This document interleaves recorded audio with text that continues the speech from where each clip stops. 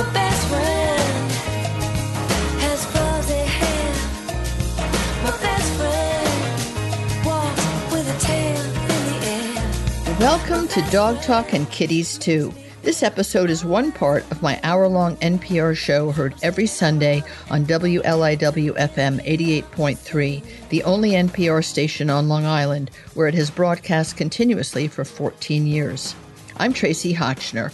I wrote the Dog Bible, everything your dog wants you to know, as well as the Cat Bible, everything your cat expects you to know, because I care about people who care about cats, dogs, and other creatures who share our planet. I'm also the founder and director of the New York Dog Film Festival and the New York Cat Film Festival, which travel America and Canada supporting local animal welfare groups.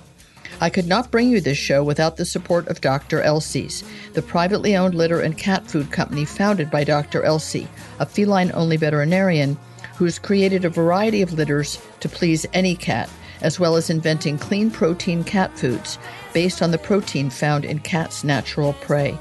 This show is also made possible with the generous sponsorship of Waruva, the Foreman family-owned pet food company named after their rescued kitties, Webster, Rudy, and Vanessa, where all their recipes in cans and pouches are human edible because they're made in a human food facility. Through her book, Zoobiquity, The Astonishing Connection Between Human and Animal Health, I have had the pleasure of meeting Dr. Barbara Natterson-Horowitz. And now I'm going to meet her in audio as opposed to in person because she's in California. And as you all know, I'm on the East Coast. She is an important cardiologist at UCLA, which has now been renamed the David Geffen UCLA department because David is so generous and has spread his wealth in important places. And Barbara is an amazing writer and an amazing thinker. And I'm going to just tell you something that might sound absurd to you, Dr. Natterson-Horowitz. I think you should win a Genius Prize, and I mean that from the bottom of my heart. This book is so incredible. The connections you make on so many levels are just... You refer to a Norwegian physician later in the book as having a zoobiquitous moment, and I just had so many zoobiquitous moments in this wonderful book, Zoobiquity. I can't tell you what a pleasure it is to have one's mind opened when all of our minds are not very as open as they might be. I think you're someone who's a mind opener. Is that a crazy idea? That is, I don't know if it's a crazy idea, but that is the most generous introduction I've ever gotten. So thank you. That's You're very welcome. Incredibly kind. I want to just tweak a little bit of since. So right now I'm actually on the East Coast, and while yes, I've been a professor at UCLA for a couple of decades, David Geffen School of Medicine at UCLA for a couple of decades. I also am a faculty member at Harvard where I teach a course basically on zoobiquity, on comparative medicine to undergraduates and to some med students. And right now we're literally into the second month of that course. So I'm sitting here in Cambridge. Oh, nice. Even though, yes, my family and dog Hadley are back home in Los Angeles. Well, it's very lovely that you share yourself so much because the other hat you wear in L.A. is that you're you also help out at the zoo when there are cardiac problems with unusual animals or unusual heart problems. And that seems to be what inspired your realization of the bridge between humans and animals and what can be learned both in terms of health and emotional wellness and many different things. How did they tap you? Or there are veterinary cardiologists, so how did you get to be there and face that darling little animal that you face in the beginning of the book? I think I can't pronounce the name of it properly. Yeah, a Spitzbuben, an emperor tamarin. Well, yeah, exactly as you say, there are board-certified veterinary cardiologists who are phenomenally talented and take great care of their animal patients. But it turns out at zoos, across this country and in some other countries as well, when there are cardiovascular issues in great apes, so in gorillas or orangs or orangutans or bonobos or chimps, sometimes zoo veterinarians will reach out to human medical centers, typically academic centers, for cardiologists who have expertise in cardiac imaging. And so I just happened to be the lucky one to be tapped in Los Angeles back in 2005. So it was serendipitous because it reactivated a long-standing interest that I'd had in evolutionary biology, but it's not that unusual in a sense, but it certainly was an unbelievable opportunity for me. I think it wound up to be an unusual opportunity for the rest of us because I didn't quite know what to expect in Zoobiquity. Part of me thought, it's going to be how zoonotic diseases pass. And, COVID came from monkeys maybe, or, bats or some, lab work in China. Whether or not that's true, I was kind of expecting that, avian flu, things that go between species. It isn't that at all. It's your realization, and that's why I say a genius award, not mine to give. I'm not on the board of the MacArthur Award, so never mind. But it's the idea of breaking the way we think of things, breaking it apart and breaking it down. And the hierarchy of how people look at each other as well as how they look at animals is something that you write about earlier in the book. And I found that particularly interesting, how veterinarians are seen as less than, and that specialists in human or veterinary medicine are seen as better than. And once you start pointing that out to us, you also, I think, sort of open the way for us to see that the events that happen to animals physically/emotionally are exactly similar to those that can happen to people. But you also talk so much historically about the resistance to that and the few great thinkers over time way back that saw those connections and were kind of poo-pooed. Are you seen as that in the modern day, as that person who's a great forward thinker or someone who's mixing apples and oranges?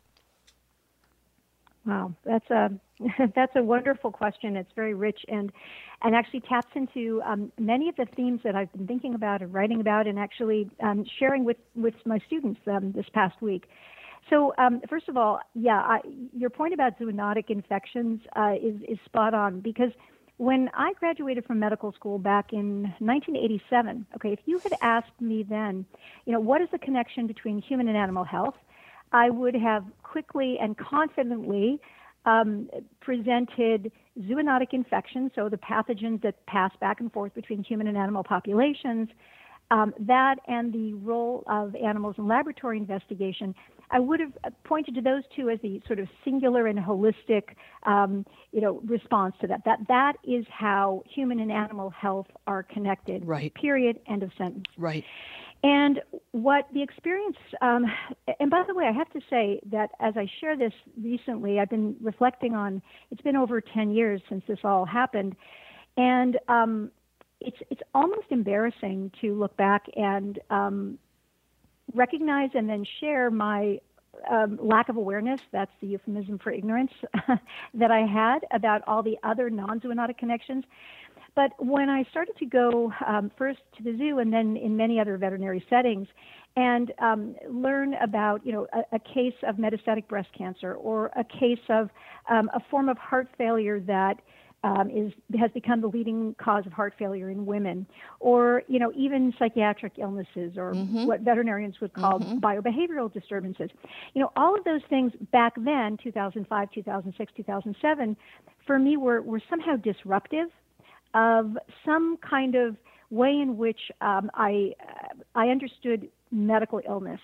And the book Zoobiquity, the original subtitle was Redefining the Boundaries of Human Medicine. Oh. Because what I and Catherine Bowers, who is my partner in this research and co-author, what we really began to see was that the overlap between the diseases, the pathologies, just the vulnerabilities, the health vulnerabilities, both physical and behavioral, between human and non-human animals it was vastly overlapping. And yet, when I learned none of that in my formal medical education, and when I would share this information with colleagues of mine who were breast cancer specialists, for example, when I would share a case of metastatic breast cancer in a lion or talk about melanoma in a dog, or atrial fibrillation, in a, whatever it happened to be, a horse. Right. When I would share this information, which I was gaining both as a consultant at the zoo, but also I was really getting interested in the world of veterinary medicine and all of my professional doppelgangers that were so knowledgeable that I could learn from. But my human colleagues back at UCLA, who are people I respect tremendously, this was news to them. So the series of kind of light bulbs there were lots and lots of them. Mm-hmm. One was just, why is it that these people who are so knowledgeable and who are so fully dedicated to understanding everything they possibly can about these pathologies in order to help their human patients, why is there this gap of knowledge? Why, what's going on? And there are a lot of reasons, and many of them are historical and cultural. But I think it all kind of boils down to this very long tradition in medicine of this long anthropocentric tradition. It's human exceptionalism. Yes. And in the field of medicine, human exceptionalism takes the form of all of these unexamined assumptions about uniqueness of many, many problems to our species. So I think that human exceptionalism is the blindfold, was the blindfold, and continues to be a blindfold, although I consider my life's work to help peel that blindfold off my medical colleagues. But I think that has been a blindfold which has prevented physicians, and other human health professionals, psychotherapists, dentists, not just physicians, That's right. nurses, but has prevented us from recognizing connections across species that, if we did see them, would allow us to generate novel hypotheses and come up with, more effective solutions. So I think it all kind of circles back to this medical form of human exceptionalism. That's exactly what I thought. And there's a great line that I actually had heard before, but I'd forgotten, in terms of a kind of a joke, apparently, in the veterinary field. I have a lot of veterinary friends. I have a lot of human doctor friends too, but a lot of veterinarian friends now after all these years in the pet world. And they say, yeah, well, a human doctor is basically a veterinarian that only treats one species. I just thought that was so great. It's like, yeah, one species, we got it all, guys. We do the little and the large and everything that flies and swims and canters. I think that this chapter that's the most amazing, and if somebody read nothing but the chapter Scared to Death, it pulls together all of your ideas and all of your thinking. And in 2 or 3 different ways, it could save countless lives, an incredible amount of heartbreak. And I do mean heartbreak, not as a pun. I think that I want to make sure that we talk about SIDS, first of all, because sudden infant death syndrome is one of the most devastating things that anybody can live through. And I didn't know, but you point out that it's the leading cause of death between a month and a year old in America and maybe even worldwide. And supposedly it's not understood. Everyone's got, the baby shouldn't be face down. But you bring together so many of the other ideas that you have in the book based on animals and what happens when they are not allowed free movement or the ability to escape, as well as when heart rate lowers. And the whole idea that a heart rate lowering to the point that it stops and what could be done to understand that. It's your understanding of the veterinary field, you're delving into it, that put together this really zoobiquitous moment, as you call it, that a baby being face down and swaddled so it can't move, which is maybe not the very best for the reasons that people do it without quite knowing, and having a startling moment, just a startling sound, and how that can kill a baby. Didn't it, when you put all those together, didn't you think, oh, my God, I'm going to save all these babies? I mean, I'm like, everyone needs to read this, pediatricians, moms and dads, grandparents, right? Isn't that how you felt when you put it all together? So, what you're describing is this process that now is been a decade of pivoting in my life from my work as a full-time clinical cardiologist and professor of medicine to really exploring the natural world as a source of insights, the animal world particularly, but the larger natural world, for insights into human health. And it really, if you make it very simple, you say, well, why do we share this so many of these connections, these health connections with other animals? And the answer, of course, is our shared ancestry, our shared evolutionary history as animals on the planet. And so what I do now is my courses are called evolutionary medicine, but I apply a series of lenses that use different evolutionary ideas and techniques to kind of try to understand something in human medicine that otherwise seems very paradoxical or mysterious. Yes. So it turns out, and SIDS is one, but there's an example of a more common condition that we see in humans, which is when people sometimes, when they're scared, when they're having their blood drawn, for example, they may faint. Mm-hmm. And what happens from a physiologic perspective, their heart rate is, there's a series of steps that happen in the brain and the heart and certain pressure receptors, but basically the heart starts to slow down in response to fear instead of speeding up, right? So we have said in the past, this response, this is paradoxical. And we say it's paradoxical because everybody thinks, okay, fear equals fight, flight, equals an accelerated heart rate. But in this condition, the heart rate slows, and when the heart rate slows, that means not enough blood can make it to the brain, and then you have fainting. So what I do is I say, all right, let's start with this quote-unquote so-called paradoxical problem. This, 15-year-old's going to get his blood drawn and he faints, right? That's not a good thing. If he knocks his head or if he falls down the stairs, that's bad. But let's ask, why is it that our species has this autonomic physiology, this physiology that under certain conditions can cause hearts to slow? So much so that there is even a faint. Like why is that?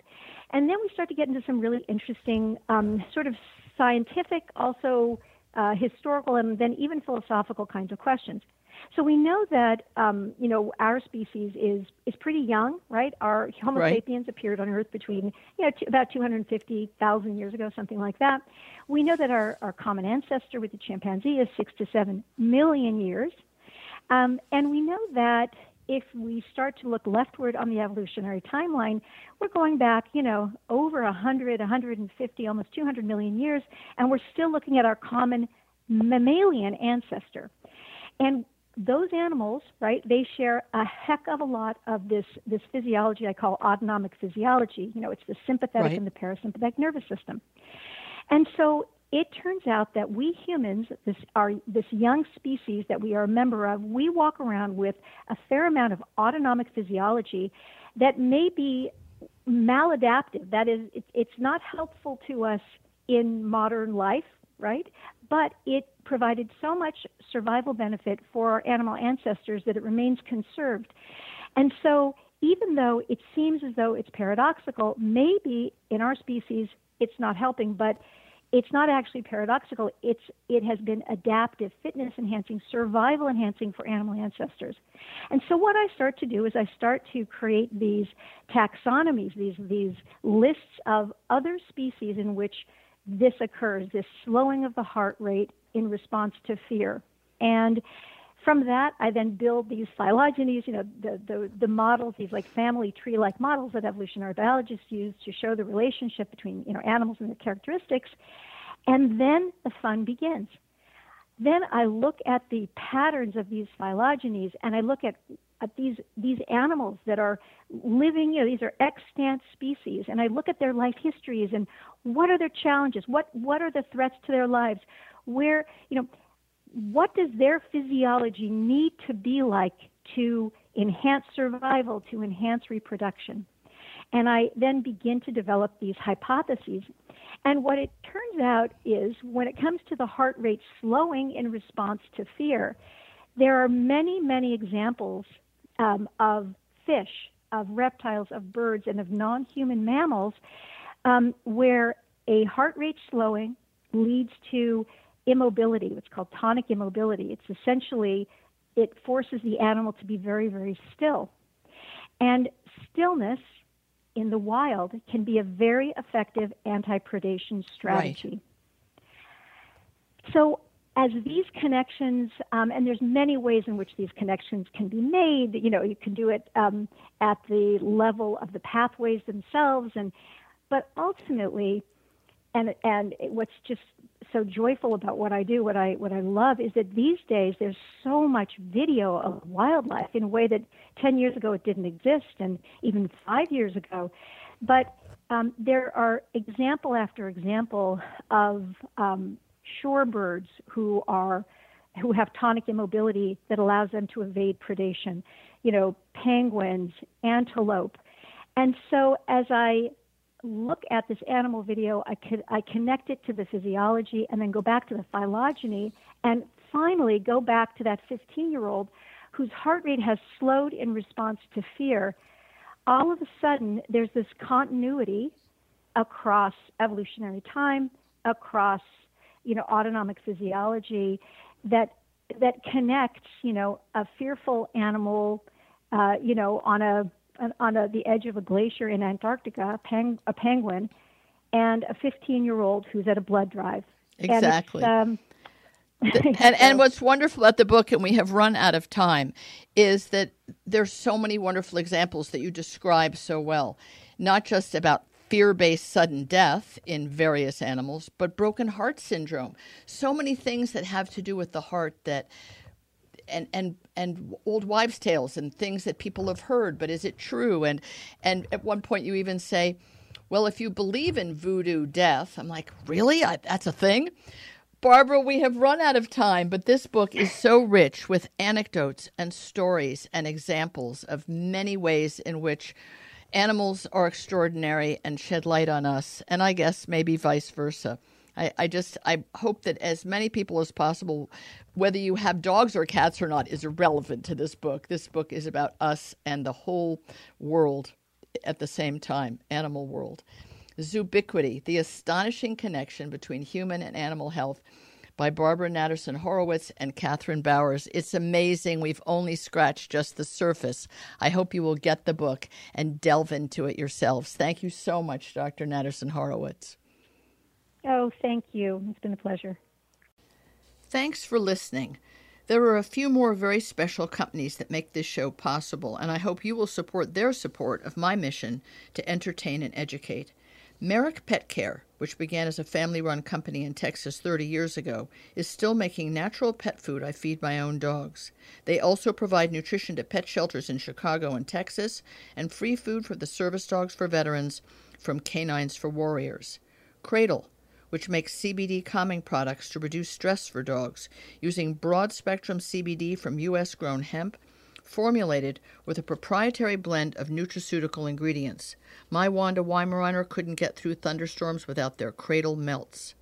Earth Animal, which is privately owned by Dr. Bob and Susan Goldstein, creates holistic pet wellness products with an emphasis on their stewardship of the Pet Sustainability Coalition, and makes innovative foods like the hybrid dog food Wisdom, which sometimes is all that Maisie Hotchner will eat.